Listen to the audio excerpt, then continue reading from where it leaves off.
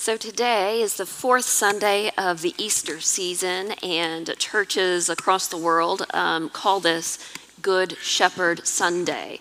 And so this text comes to us from the Gospel of John chapter 10, which happens or occurs before Jesus' death and resurrection. So we kind of read it through resurrection eyes. What did Jesus mean when he said this leading up to his death?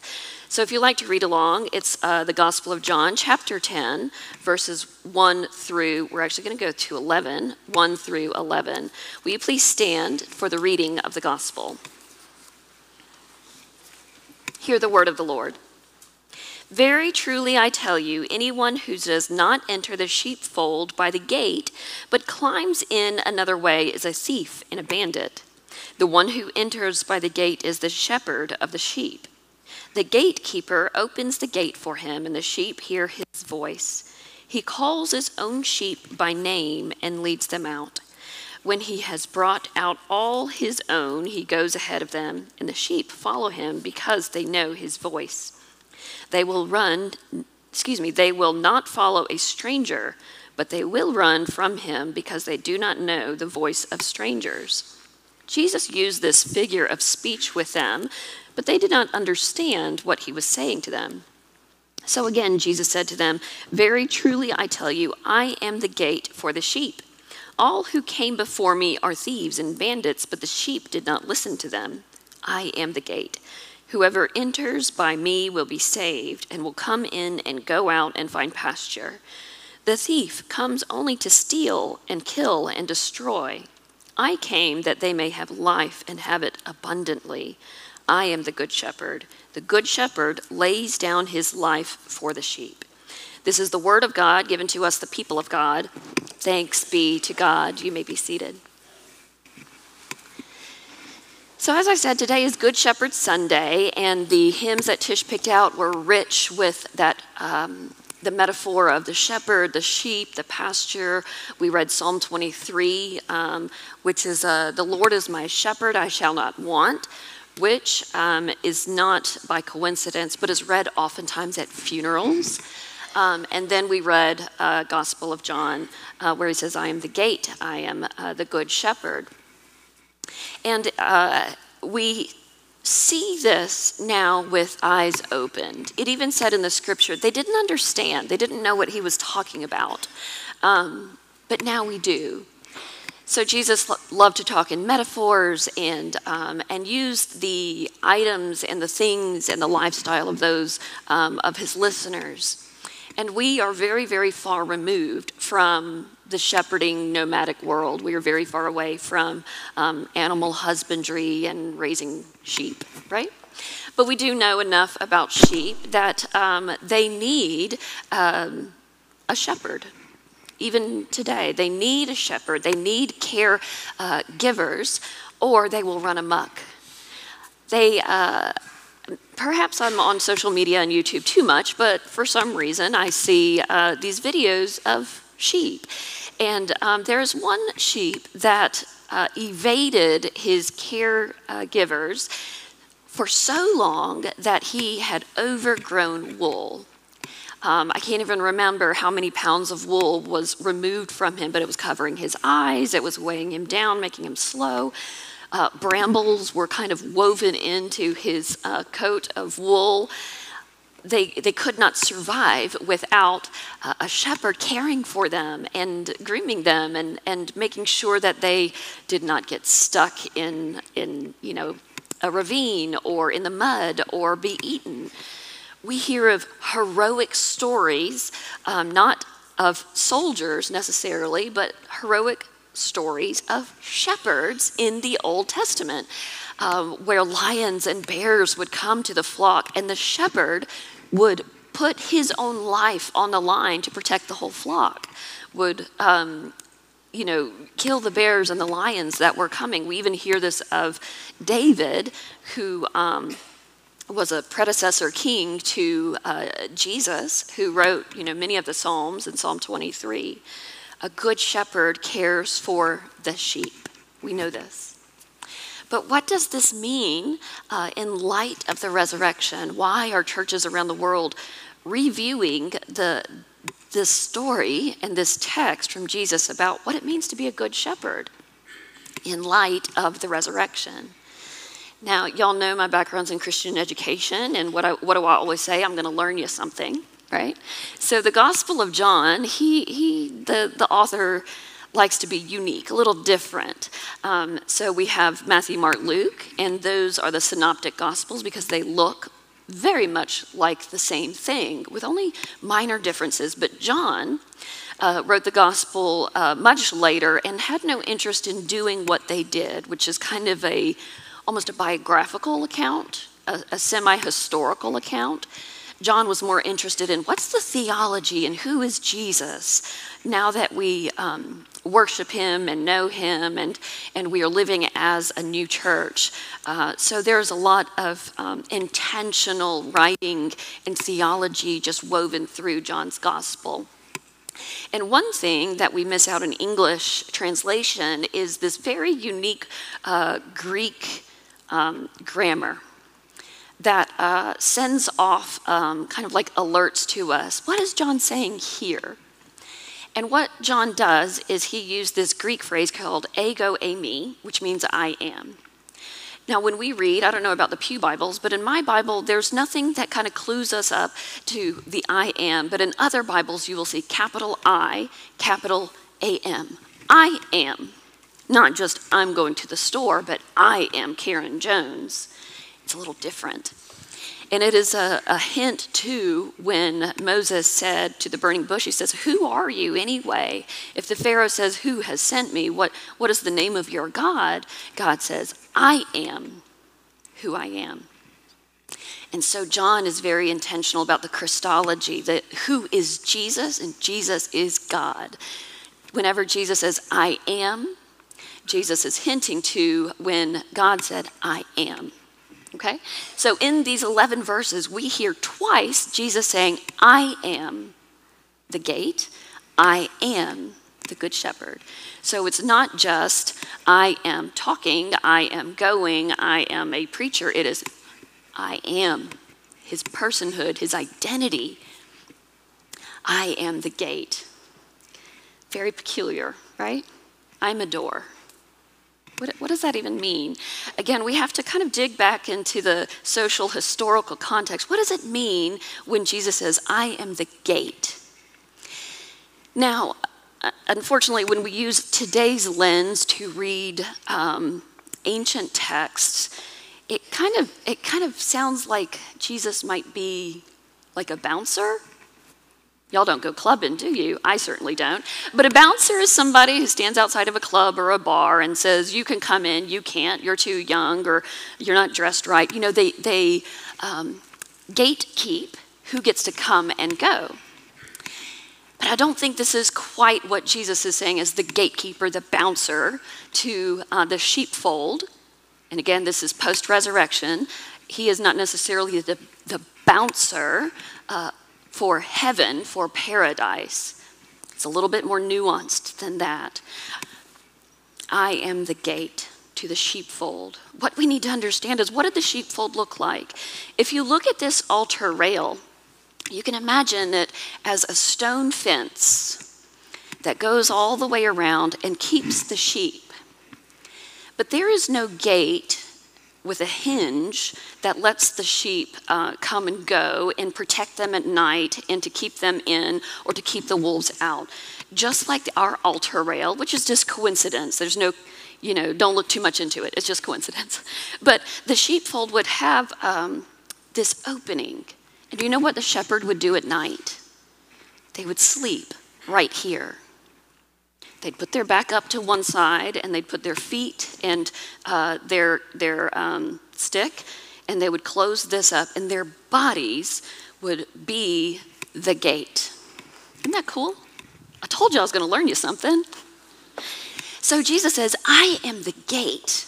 What it means to be the gatekeeper, the shepherd that is in the in-between, is that I protect you, and I keep the wolves, the bears, the lions out. I am the gate. So it's more than just keeping those in and out. He is putting his life on the line to keep us safe and to keep us in the sheepfold, in paradise, in heaven, in the heavenly garden, whatever way we want to think of the post-resurrection, paradise. But Jesus is the one who is the gate. Now, yes, there is a degree of gatekeeping, who is in and who is out, but I kind of want us to deconstruct a little bit about heaven and hell and evil and good. I want us to see Jesus as the pathway to heaven, because in John he does say, I am the way, I am the truth, I am the resurrection. But there's something that is not as harsh in John 1 through 11 when Jesus says about paradise, about what he wants to offer us. It is about him as the good shepherd more than about us as the sheep wandering about. There is goodness in who Jesus is as the one that invites us into heaven. There is goodness in Jesus, who cares for us, who leads us beside still waters, who makes sure that we want for nothing. The goodness, when I read this scripture, is about the name. Jesus says, I call them by name. Now, a lot of pet owners in here? Any pet owners? Do your pets know their name? I mean, they're dogs and cats and chickens and birds, but if you say their name, do their ears perk up a little bit? Just a little bit. They know their name. And so I imagine a flock of sheep, 100 sheep, and the shepherd knows them by name. It's getting dark. Come on in, Fluffy. Come on in, Cotton. Come on in, Bunny. Come on in, Spot. Come on in, one after 100 names. And it's not too much for the good shepherd to know them by name. I don't know about you, but that is deeply intimate and so sweet. Because the shepherd they're a hired hand to a degree. They get their hands dirty. They sleep on the ground in between, these rock fence. And yet there's a sweetness that they are not just hired to care for, but they really care for the sheep, that know them by name. And the sheep know this. If another person had come on in, Fluffy, come on in, Snowball, come on in, Cotton, whatever the names are, and they're like, I don't recognize you, you're going to have to chase me, right? They know their name. And we see this in the resurrection story. When Mary Magdalene goes to the tomb, and she is weeping. She is so grieved and crestfallen. And she thinks that not only is her Messiah, her Lord, her teacher, the Son of God, is dead, but all of her hopes are laid to rest too. But on top of that, salt to the wound, she thinks that his body was stolen, that there was some grave robbing, and that's why the tomb was empty. And so she's in the tomb, and she sees that it's empty. She goes to the garden, and she is just heartbroken. And a man that we know to be Jesus, a man says, why are you weeping? And the scripture says she thinks that it was the gardener. And she says, wherever you've laid his body, tell me and I will go get him. She still thinks that it's a stranger. And then he says, Mary. It was by the calling of her name that she realized this was no stranger. This was no gardener. This is the Messiah, the Son of God, my teacher, my rabbi, my friend, calling me, because she knew him and his voice when he called her by name. There's something very sweet and intimate and close when it says the shepherd, the good shepherd, our shepherd says, I know you by name. Throughout Scripture, we see how names are more than just something to identify a person. There's lots of this person, the son of XYZ, the son of David, the son of Benjamin, the son of yada, yada, yada. That's the part where we were like, I got to read the Bible, but there's so many names. But there are other names that are unique and given and gifted, and it's usually God changing their name. For instance, Jesus, he saw Simon, which means to listen, to hear. And as Simon, a disciple, was walking along and learning, Jesus says, you know what? You're not a Simon, you're a Peter. You're a rock on which I will build my church. Your name's not Simon anymore, it's Peter.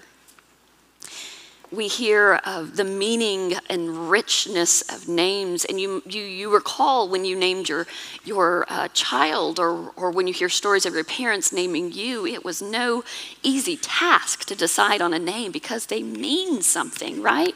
They have deep meaning. Whether you have the name of your father and your grandfather and your great-grandfather and you're the fifth generation of somebody, or whether you were given a biblical name, there is a deep meaning to your name and the names that we give to each other.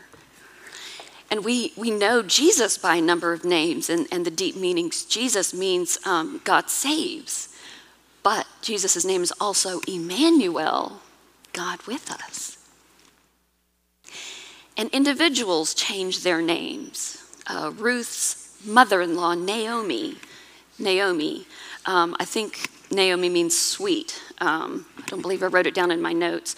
But after Naomi's husband had died and her son had died and she was dismissing her daughter-in-law, she says, do not call me Naomi anymore, call me Mara, which means bitter. A name is more than a name. It ties us to who we are. And you don't just share your name or your nickname or your full name. We hold it closely to us with the stories of our names. But Jesus knows your name. And he calls to us in the garden and says, Mary. He says, Karen. He says, John. Susan. He knows us by name. And there's something intimate and sweet that the Son of God, the Messiah, God in three persons, would know us by name and calls us home. For that is the Good Shepherd. We rejoice that the Good Shepherd cares for us, leads us beside still waters, prepares a table for us in the presence of our enemies, makes sure that if we have to travel down deep and dark valleys through shadows, that we do not do it alone. Yes, but this Good Shepherd also knows us deeply and knows us by name and calls us home. What a good shepherd and good God that we worship. Amen. Let us pray. Lord God, we give you tremendous thanks that you know each of us more than our name, but who we truly are. Our hurts, our scars, you know our gifts, you know each of us. And as a good shepherd, you walk beside us to ensure that there is goodness, protection. Lord God, you are the gate, and you protect us and lay down your life for us. But as the gate, you also welcome us into your sheepfold. Lord God, we give you thanks that you are a good shepherd. It is in your name we pray. Amen.